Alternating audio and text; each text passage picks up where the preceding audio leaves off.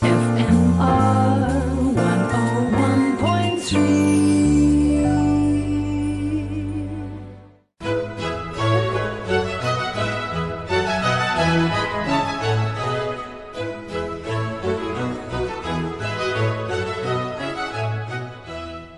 Fine Music Radio, and this is Rodney Trudgeon welcoming you to this week's edition of People of Note. Now, I'm sure you know about St. Luke's Hospice, which is a famous institution here in Cape Town. St. Luke's combined hospices provide palliative care to people diagnosed with terminal illness and or facing the end of life. And they fulfill the roles of medical, social work, spiritual care and bereavement care. And they operate from 8 community day hospices throughout the Cape Peninsula. Their home base really is in Kenilworth. Well, the Chief Executive Officer of St. Luke's is Ronita Mahilal, and she is my guest in the studio today. And Ronita, welcome. I'm most intrigued to find out a little bit more about St. Luke's. For example, how long has it been there? Because it seems to have been there forever. Thank you so much for having me, Rodney. Absolutely. So it's quite an iconic hospice. Mm-hmm. We've been in existence for 40 years. Is it really that long? Gosh. It is, yeah. On the 13th of August, actually, was 40 years. And then on Sunday, the 16th, we had a online celebration, pretty much just showcasing what we've done in the last 40 years. It started off very humble beginnings, as most iconic institutions start off as. It's grown now into a really big, significantly outreaching into lots of communities, as you said earlier. And we have a cohort of staff, over 200. My goodness. And close on to 200 volunteers. And we reach about, on average per day, 531 terminally ill patients. And we have a home-based care program that cares for about 300 patients who are chronically ill. So it's quite a significant work that we do, important work, and I think staggering work in the sense that there's so many people who are actually dying, and oftentimes it's mostly because of cancer, but more and more we're seeing motor neuron illnesses, we're seeing end-stage renal failure, end-stage cardiac failure. So it's those kind of complexities that the team deal with. And now you also have to deal with COVID, which must affect, especially because it famously affects elderly people or people who have comorbidities. Mm-hmm. Definitely. And I think also it's an interesting you say elderly people. More and more we're seeing younger people come to the hospice, and they are terminally ill, as young as in their 20s. From what sort of illnesses? Essentially cancer. Yeah, that would be the ones. It's really heart-wrenching when a young mom comes in and her 2 or 3 kids are there and, she's actively dying. And what do you say to little kids who are watching that? But just getting back to COVID, that has kind of put us all on the back foot in the sense none of us have ever lived through this. And we've had to be very creative and innovative to try and navigate this. And I think for us, the biggest challenge was, like an NGO, you don't normally have money sitting around to buy PPE, So, and having said that, you can't then expose your staff, the clinical team out in the community, if they're not adequately protected. So we had to, ensure that we had full PPE for our staff, and they are so important because they are our frontline workers. So we had to get them fully, togged in the right PPE. And with patients who couldn't then go out and work, we had to then provide them with food and basic toiletries that one wouldn't really think of, but those are the necessities of life. So it just added a different complexity to the approach of the work that we do. And also hospices are not designed such where we could easily quarantine patients. It's not like in a hospital where there's so many wards and so many beds. So we had to navigate that very, very carefully as well. Developing partnerships or stronger partnerships with the Department of Health, trying to get the test kits done. Access the test kits, and our doctors had to administer those. I think, I'm very proud with the way we handled it. And it's ongoing, isn't it? That's the thing. And I think, the sad part of it is that when we now hear, there's a patient who's positive or a staff member is positive, the panic that we felt initially is completely gone. It's now become like routine. Okay, so protocols kick in, let's move, you know, which is interesting because it's almost become like a part of life. Very much so. Yeah. Very much so. Yeah. And I mentioned the sort of headquarters really there in Kenilworth, and that rather looks like a very grand house. And is that quite a big facility? Is that how many people can you have there? Yeah, sure. So that's the White House. Oh, is that what you call it? That's the White House. It's so in that building, it's really huge. You know, we've got a 20-bed facility. But only 10 beds are currently operationalized, and that's purely because we don't have the funds to open the other 10 beds. So the paradox of the whole thing is we've got a facility, and there's a need, but we just can't fill it because we don't have the finances for that. Right. But the 10 beds that are operational are always, full. And patients can come in for a 2-week period, and it's for pain control, terminal illness, diagnosis, and they're actively dying. And the third category of patients who would come in are for respite care. It's pretty taxing on a family to watch their loved one in pain and just, not being able to be the person that they were.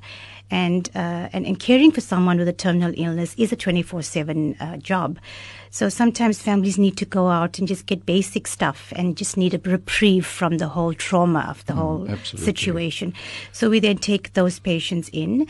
But and then of course the rest of the team are there, which are the finance team, the admin team. My office is there as well, and the operations team are there. Human resources is there. So the larger part of the organization is housed at Kenilworth. Okay. Well, let's have a music break, Ronita, Sure. and see what you've chosen. Then we'll get back to talking about this extraordinary operation, St. Luke's Hospice.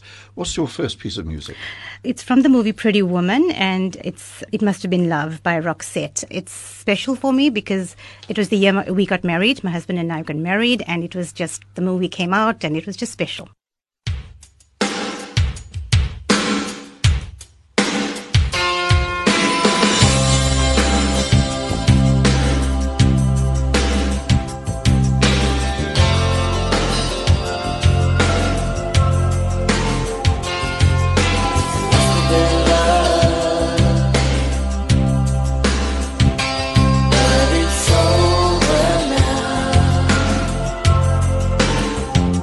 Lay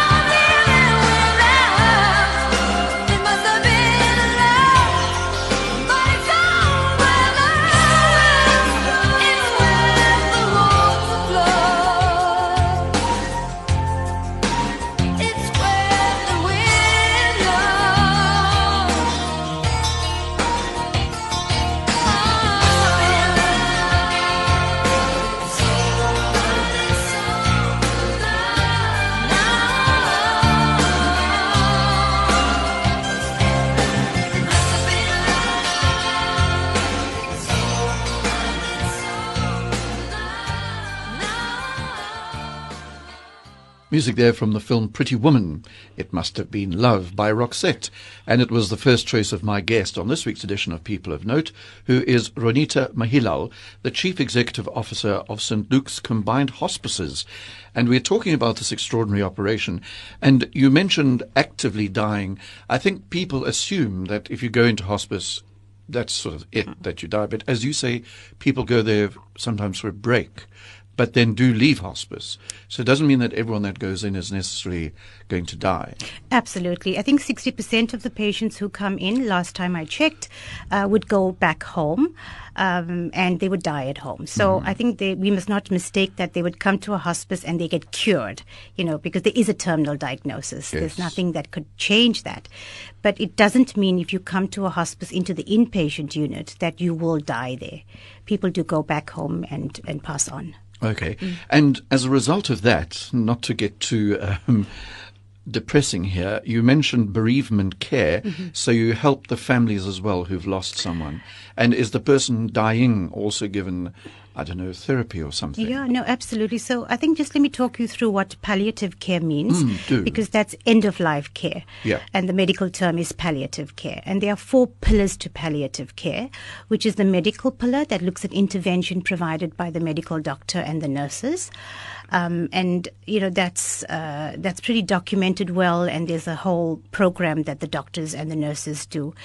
Then the second component is the psychosocial aspect of it, which essentially are social workers providing psychosocial care. And then there's spiritual care. So oftentimes when people are, terminally ill, the immediate question is, why me? What have I done? Why has this happened to me? And some people, want to reach out to an entity that some call God or source or an energy. And we help with that reaching out. And then the fourth part of palliative care is bereavement. And, the concept of palliative care through us and most hospices in South Africa is to look at the patient holistically. So you don't divorce the medical side of the diagnosis to the detriment of the psychosocial side of it. So that is why there's an interdisciplinary team of those 4 disciplines that manage the patient. Obviously, if someone's in pain, we're going to take a break with the psychosocial or the spiritual side of it. But the aim is to provide a holistic service. And it's not only to the patient. If anything, it's perhaps more to the family who need to cope with what is going on. With regard to bereavement, we stay on with the family at least 13 months after the patient has passed on. 13 months? Yeah. And the reason for that is to help the family with anniversaries and milestones that ordinarily the loved one would have been a part of. And so we just help the family get over that. You never get over a death, but at least we help them to come to terms with it and to navigate those emotions that well up when there's an anniversary. And how do you do that? Do they come in to you, or do you have workers that go out to them, to the family? Well, I think, let's talk pre-COVID. So pre-COVID, it was pretty easy. We would, go home or reach out telephonically at some times, but mostly the face-to-face, one-on-one contact. But I think, post-COVID and, during and post-COVID, we just need to look at the new way of managing these kind of interactions. Telehealth and telemedicine is now very in the forefront of the way we manage things. It doesn't mean the face-to-face won't happen, but obviously we've got to just, triage these interactions and make sure that if we can do it via telephone, it's perhaps better for prevention of dual infection, obviously. Of course. And I think we're trying to use technology because it's there, and we need to use it now more actively than we have been and more creatively than we have been. And so the aim is to have video calls and to, also to do little video clips so families at home don't have to panic when someone's, for example, coughing and, perhaps even like choking. And we could perhaps do little videos to show them how to position a patient or turn a patient at home. So that's the aim of what COVID has taught us. And we're trying to reach our patients without losing that one-on-one touch. But it's quite challenging, I have to say. I'm sure it's very challenging, and it must be people like you must have to be fairly strong emotionally. We're all emotional people because you are living with these very ill bereaved, dying people all your working day. No, that's absolutely true. You know, I must say I'm perhaps one step away from it, but with the core team, the clinical team that are looking at patients literally day in and day out, you know, aren't enough words to commend them and our extremely dedicated volunteers. You know, who just do this with a smile and with such compassion and with such passion.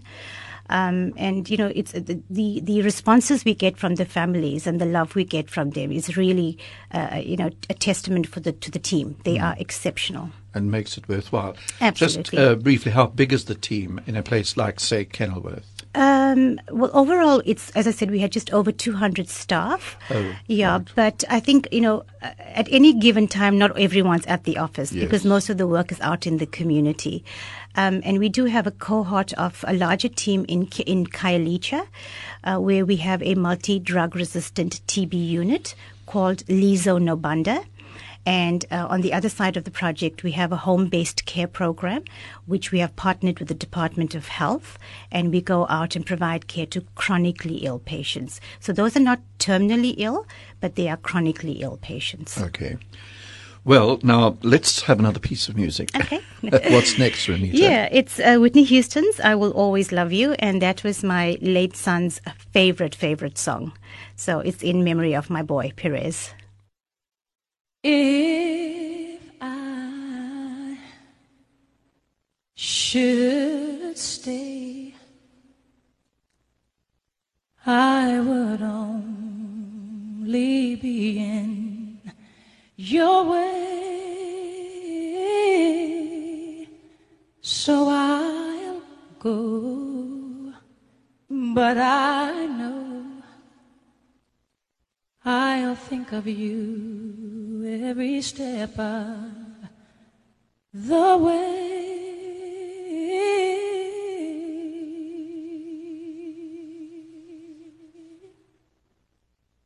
And I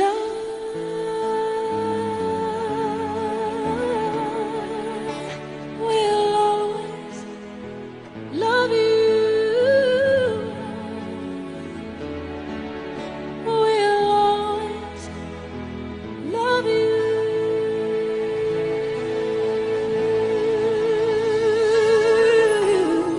You, my darling, you.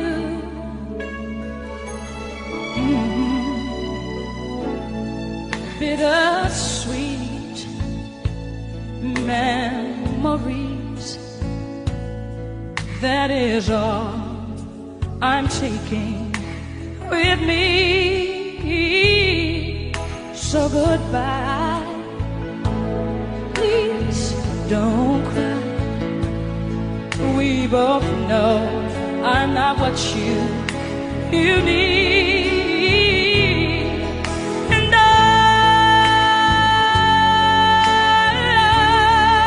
will always love you. I will always love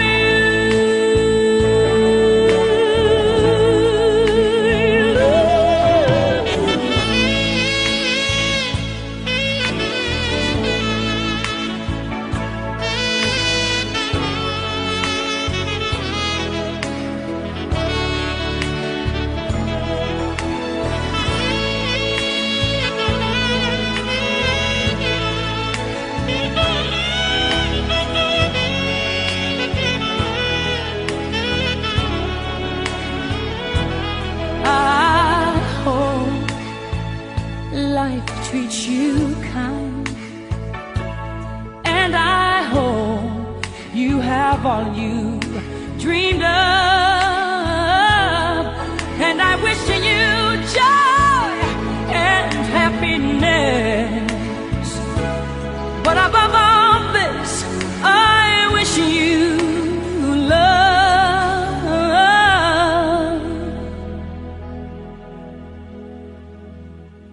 And I will always love you.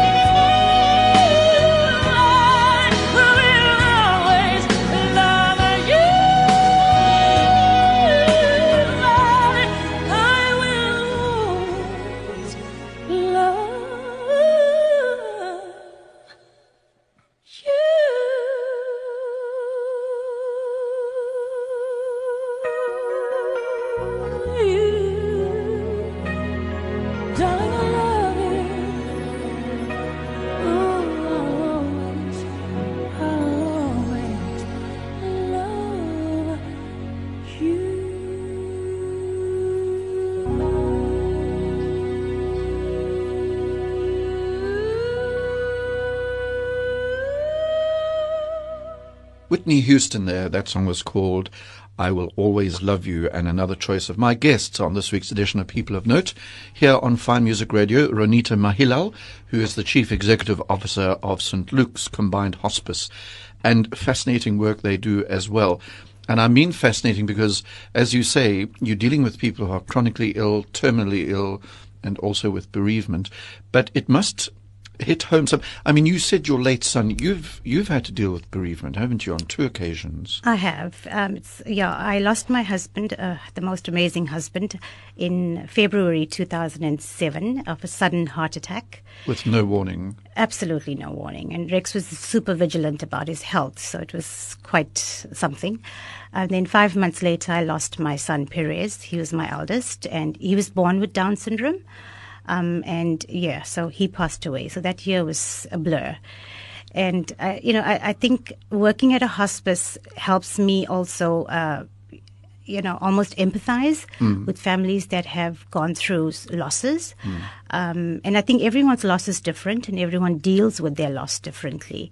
But it just kind of gives you a greater empathy for people that are going through what they are currently going through. You can process it sort of in a sense, can't you, and help them process it. Yeah, absolutely. But then, Ronita, what about your background? How did you get into this sort of, line of work, to put it plainly? My background is social work, so I've been practicing as a social worker, and then, the whole journey in my career changed a bit, stayed home and had the kids. And then I worked, so I'm from KwaZulu-Natal in Durban, and I worked for the KwaZulu-Natal Blind and Deaf Society. And then my last job was at St. Mary's Hospital as the director of the outreach project that we had. I was there for 14 years. Gosh. And I came to Cape Town in late 2016. I've always been in clinical settings as a social worker. And I think with Perez and his Down syndrome, it gave me an interest in disability. And I think that was a natural progression of my career pathing, and I'm super happy to be at St. Luke's. And what attracted you to social work in the first place? Do you know, if you think right back? Was this, for example, when you were still at school that you started experiencing an interest in this life? I think by default, I just became the person people went to. It kind of evolved, I think. But my passion was to be a journalist, believe it or not. Really?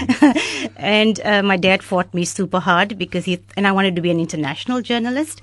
And he said, there's no way. And, and I think it was more because of apartheid. And so he fought me hard and I fought back. Of course, he won. Just as well by the sounds of things. Yeah, totally. And I'm super happy with my career choice. And I think dads and moms know best. You said you were at St. Mary's then in Durban, is it? Yes. For 14 years. Yes. Why did you come to Cape Town to hospice?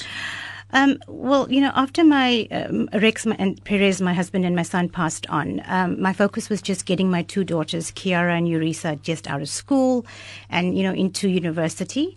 And Kiara chose to come to UCT. And Urisa followed her. And when both the girls were here, they decided Cape Town is home. And one would never blame them for that. It's such a beautiful city. And then I decided to join the girls. And it was perhaps the best move I've made. Mm-hmm. And how did you get to St. Luke's? Was it an advertised post? Was it word of mouth? Was it something you desperately wanted, or did it just happen? Oh, no. It was actually, I had applied for the position of a fundraising manager because fundraising is also something I enjoy doing. And I was interviewed for the position and told, unfortunately, you were not successful. And I was horrified. How dare they not want me? Yes. But they did have a position for the CEO because the outgoing CEO was retiring. And that's how I got the job. And what did you think when they were for the CEO? I mean, that's quite different, isn't it? It is and it isn't, because in my previous job, although I was the director, I also did the fundraising. So I kind of saw the synergies between the 2 positions. Mm-hmm. And I think, I'm enjoying it. I really don't see the difference. Are you, slightly earlier you said you sort of one step away from the actual ill people, because you're an administrator at the moment, really, aren't you? Yeah. But you must still have quite a lot to do with the the atmosphere and aura of a place like St. Luke's. Oh, absolutely. You know, I enjoy the one-on-one contact, and every opportunity I get, I really like to get involved. But oftentimes I am, you know, not able to for obvious reasons. And it's also now difficult for us to go into the ward because we've had to separate the organizations so that we don't cross-infect each other. Yeah. But I used to really enjoy doing that. But I am getting involved through I'm doing my studies, my PhD, and I'm looking at spiritual care within a hospice palliative care setting in South Africa. So that's given me an opportunity to get back into the ground or at the grassroots level and engage with the hospices and the colleagues who are there. We've got an amazing team of spiritual care workers, probably the largest in South Africa. And the work they do, you know, there are really no words to quite say the extent and the outreach of the work that they do. This spiritual work, or these spiritual workers, it is multi-denominational, like you said earlier. Correct. It could be any religion or no religion, but some sort of spiritual belief, in other words. Sure, absolutely. And I think the misconception is religion equals spirituality. It's actually not. So religion is part of spirituality. We even have the Baha'i faith represented, a Rastafarian. So there's a lot of people, who come in, and some people, you know, who have been extremely strong in one particular faith and come in and say, you know what, I really think it means nothing now. And then they also feel that I shouldn't be saying those things. Yes. So it's helping them navigate those complexities, which one doesn't think of unless one is on one's deathbed, I guess. And to have the team navigate that, I think it's phenomenal to watch them work, you know. Well, also you hinted earlier, I think if someone is on their deathbed, you begin to wonder what's going to happen afterwards. Sure. And is there something, and, you know, you read about people being given last rites and last communion and all that. Because I suppose it's a very lonely time for the person who's dying. Sure. And fear of wondering where they're going to go. And is there, in fact, something there? All my life I've thought there isn't, for example, they may think. Now suddenly, I remember a friend who was a broadcaster that happened. He was absolutely anti-religious in any way, but he had priests coming to visit him in his last month and was reaching out to something like that. No, we definitely have that, you know, and I think therefore our team have to be so sensitive to cultural complexities and diversities. Absolutely. And, you know, South Africa, as we say, is the rainbow nation, and we really, really are. Because linguistically, racially, culturally, we are so diverse. And even within diversity, there's diversity. So we've just got to be very, and oftentimes I think what the spiritual care workers do, as do all the team, are led by the patient, you know, and the family. Obviously not medically, but in the other aspects, we know it's patient-centered, and oftentimes the patient leads the care path of their intervention. With you doing this PhD in spiritual care, what attracted you to that particular pillar of this whole palliative care thing? I think when I first came to St. Luke's, I was super impressed by the 3 other pillars, which is, you know, as I said, medical, psychosocial, and bereavement. And I was equally impressed by the spiritual care pillar. However, it wasn't something that had the recognition that the other 3 pillars had. And I remember challenging my executive team and then saying to the guys, one of you's got to better study this fast, you know.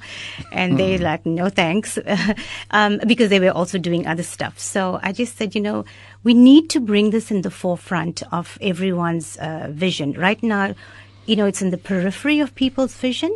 I think it needed to be brought in the forefront of it. And it also coincided with the National Policy on Palliative Care, the Strategic Plan on Palliative Care that was just passed in late 2017. And I thought the time was ripe for spiritual care to get that recognition. And so I challenged myself. Okay. And it is quite a challenge to do a PhD, I'm sure. Okay, Renita, let's have another piece of music. Girls Like You. Yes. So this is a remix, and it's Girls Like You versus Dum Dara Dum. It's an Indian remix and an English remix. And I like it just because it's very beaty. Okay. Spend 24 hours, I need more hours with you. You spend the weekend getting even new. We spend the late nights making things right between us. Ooh. But now it's all good, baby. Roll that backwood, baby, and play me close. Cause girls like you run around with guys like me. Sundown when I come through, I need a girl like you, yeah, yeah. Girls like you, love funny, yeah. Me too, now when I come through, I need a girl like you, yeah, yeah.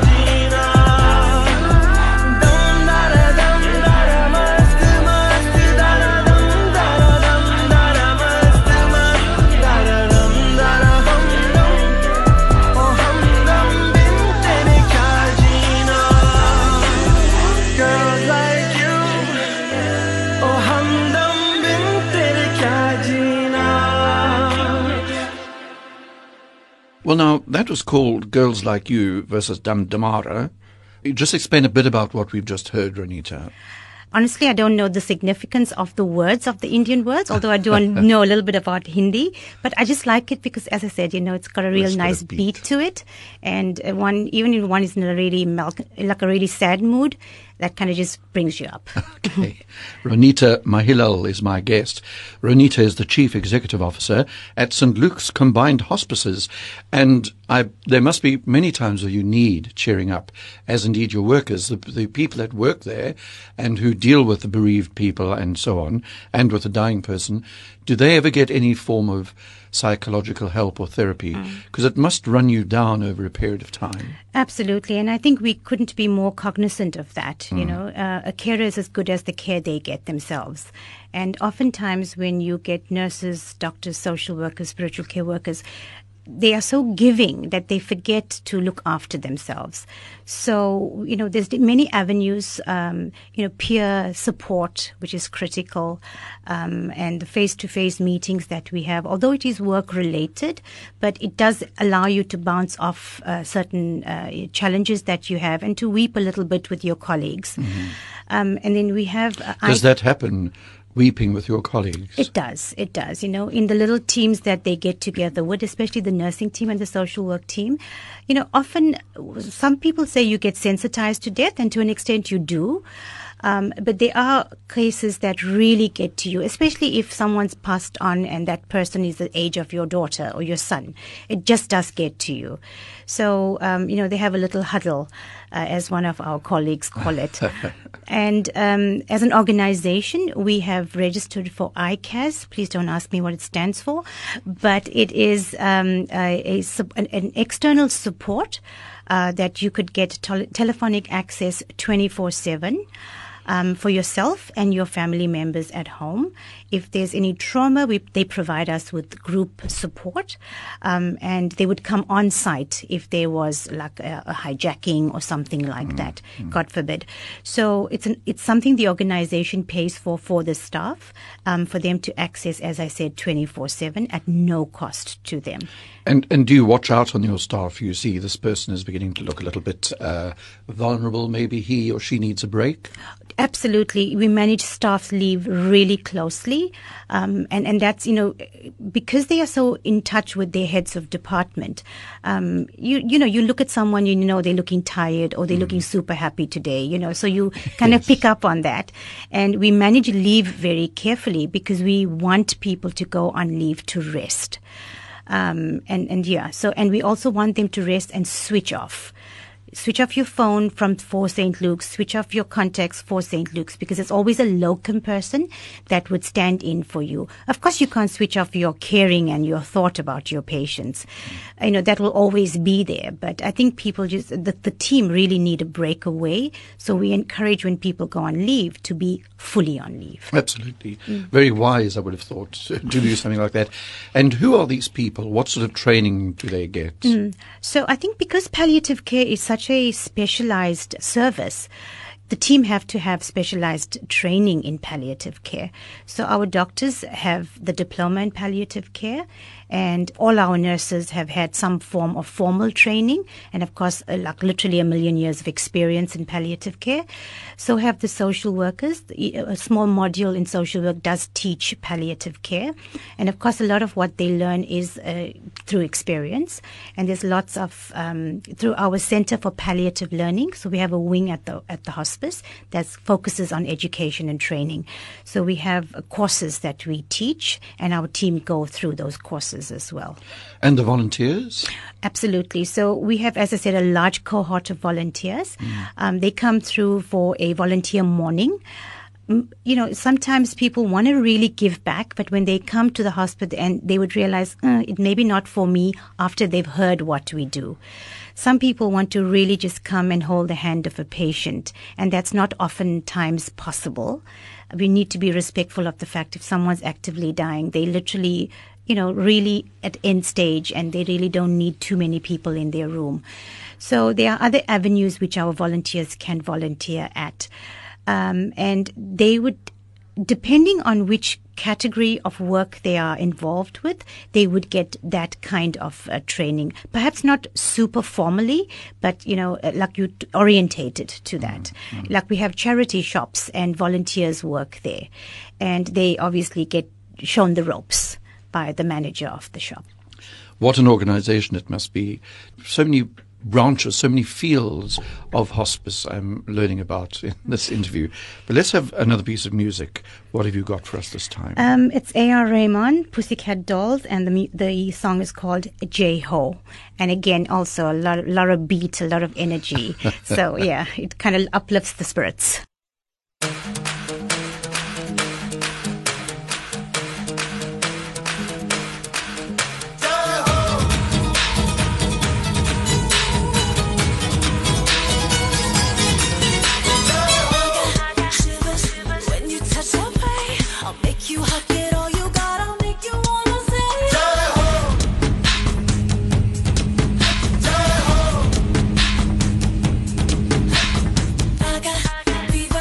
Running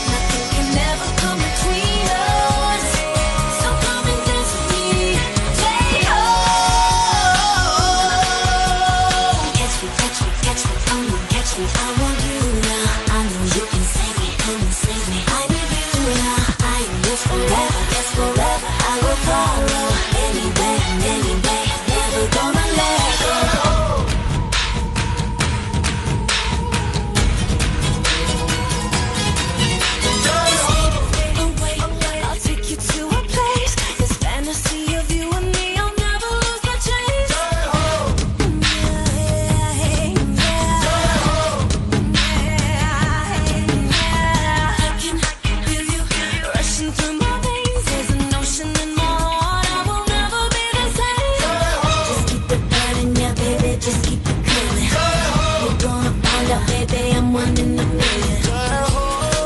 You are the reason that I breathe. You are the reason that I still believe. You are my destiny. J-Ho. No, there is nothing that can stop us. Nothing can ever come between us. So come and dance with me. J-Ho. You and me, it's destiny. Catch me, catch me, catch me. Come on, catch me. I want you now. I know you can save me. Come and save me. I need you now. I am yours forever. Yes, forever. I will follow. Anywhere, anywhere. Never gonna let go.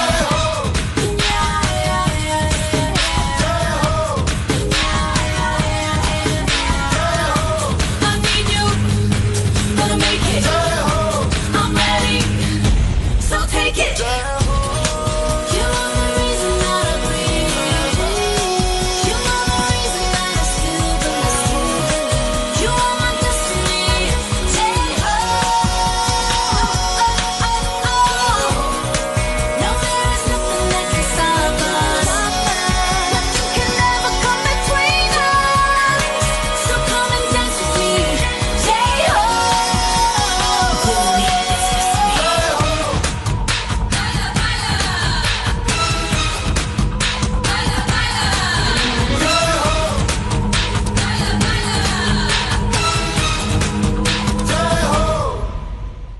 What was that? That was the Pussycat Dolls. The song J-Ho, as I said, it's very, it's also like a remix, and it just is very significant of the greatness of India. You know, I'm Indian, I'm Indian, living in South Africa, but born in South Africa. Yes. And so, yeah, it resonates well. You with said me. you were Hindu, I'm Hindu. Yeah. and so you speak the language as well, I do. you? I speak Hindi. Actually, we come from a very similar part of Natal, you and me, because I lived in, well, that's where I was born and brought up. But back to business. Ronita Mahlel is my guest, the Chief Executive Officer of St. Luke's. And we've learnt a lot about St. Luke's and the extraordinary operation. And a question that I have to ask you, and I know that you would like me to ask you this question because you said that you are a fundraiser, one of your passions. I presume you need lots of money. I mean, how do you get money to run this place? I think earlier I said we are an NGO, a non-governmental organization. So that means, by definition, that we rely on public funds and public generosity to support the work that we do. For this financial year, we need to raise 47 million rands. 47 million rand. 47 million Is rands. that average? Is that what you do? Well, for this financial year, yes. Last year it was 45 million rand, so it kind of obviously goes up every year, and we need to raise that, and we rely significantly on the local and the international donor market and the generosity of people for us to be self-sustained. We also don't always go with a begging hat in hand. We've got self-sustaining projects that, generate an income. So it's quite attractive to show a potential donor that you're not reliant on him or her 100%, that you've done something to better your income as an organization. So we have our charity shops, which we lease properties all over, and we, make an appeal to the public to donate any of their pre-loved goodies, from anything from clothes to, dishes to books, appliances, bric-a-brac, furniture, and we would even come home and pick it up. It then gets taken to our distribution center where we clean it, we categorize it, we price it, and then it gets sent to the different shops. So that's a very, creative and self-sustaining way of generating an income. And then on the premises where the hospice is, it is a large property. We have the Life Right building there. And so that generates an income that comes into the operations. So that's how we're able to sustain the project. We've got day hospices all over the precinct of Cape Town. We've got 8 in total. Unfortunately, not all are currently functioning because we had to decant services because Department of Health took it over for COVID patients. Oh, yes. But when it was operational, then we had the day hospices functioning providing care for the patients who would come there on a daily basis, once a week, and the interdisciplinary team would go there. But part of the work that the day hospice committee members who are volunteers do is fundraising.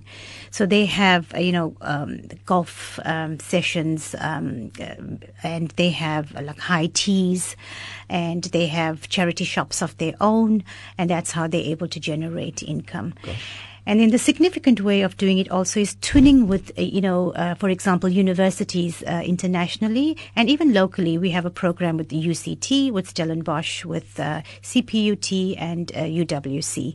And, students come and do rotations at our hospice, and in that way we are able to obviously charge for that. Mm-hmm. And that's another creative way of doing it, but also tuning with universities overseas.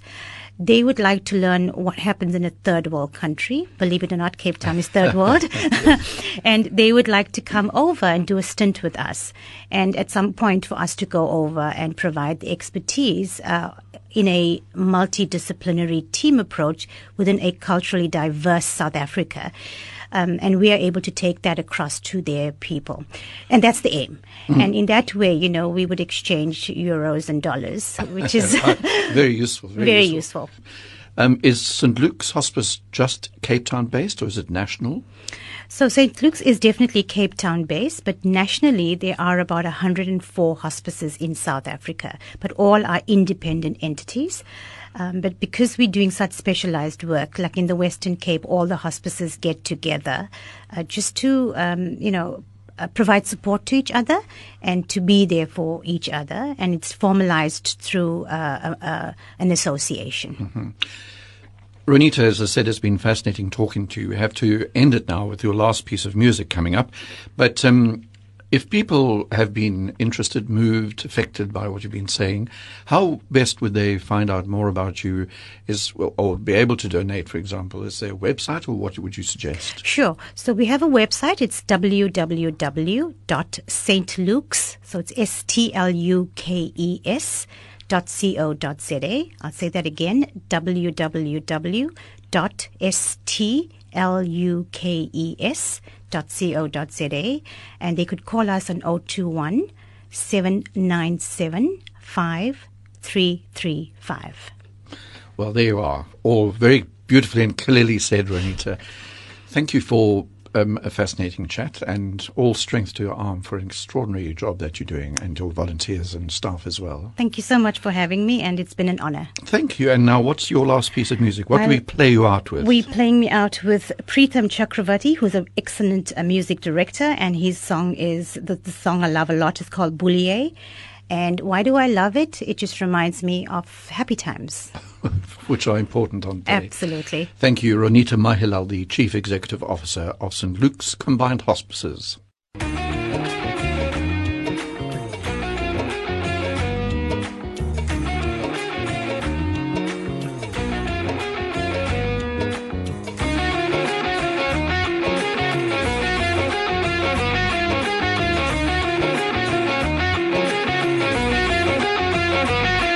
मेरी रूह का परिंदा फड़फड़ाए, लेकिन सुकून का जजीरा मिल न पाए। वे की करा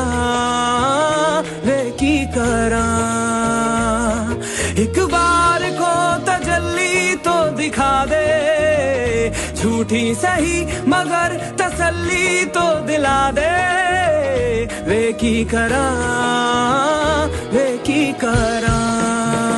राधण दे यार बुलिया, सुन ले पुकार बुलिया, तू ही तो यार बुलिया, मुर्शिद मेरा तेरा मुकाम कमले सरहद के पार बुलिया, परवरदिगार बुलिया, हाफिज तेरा राधण दे यार बुलिया, सुन ले पुकार बुलिया, तू ही तो यार बुलिया, मुर्शिद मेरा तेरा मुकाम कमले सरहद के पार बुलिया, परवरदिगार बुलिया, हाफिज तेरा मुर्शिद मेरा।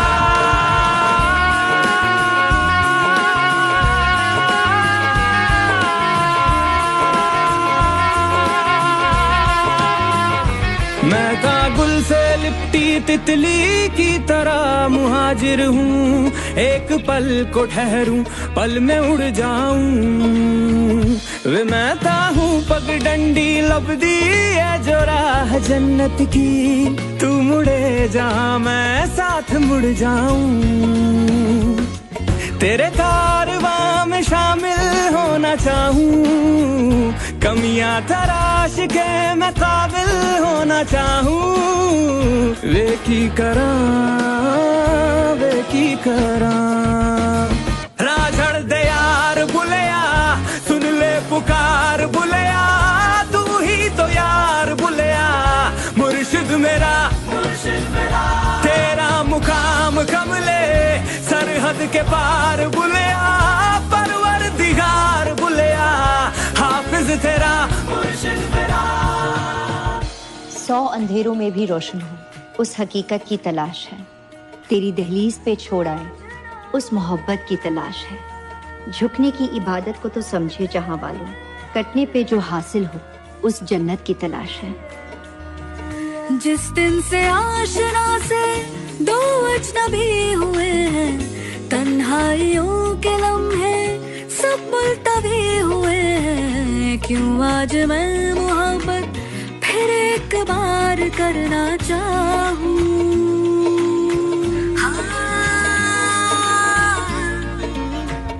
ये दिल तो ढूंढता है इनकार के बहाने लेकिन ये जिस्म कोई पाबंदियां न माने मिलके तुझे बगावत खुद से ही यार करना चाहूं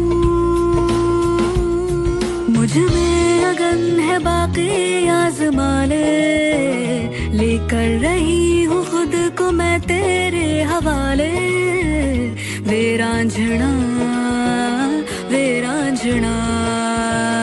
राझड़ दे यार बुलिया सुन ले पुकार बुलिया तू ही तो यार बुलिया मुर्शिद मेरा तेरा मुकाम कमले सरहद के पार बुलिया परवरदिगार बुलिया हाफिज तेरा मुर्शिद मेरा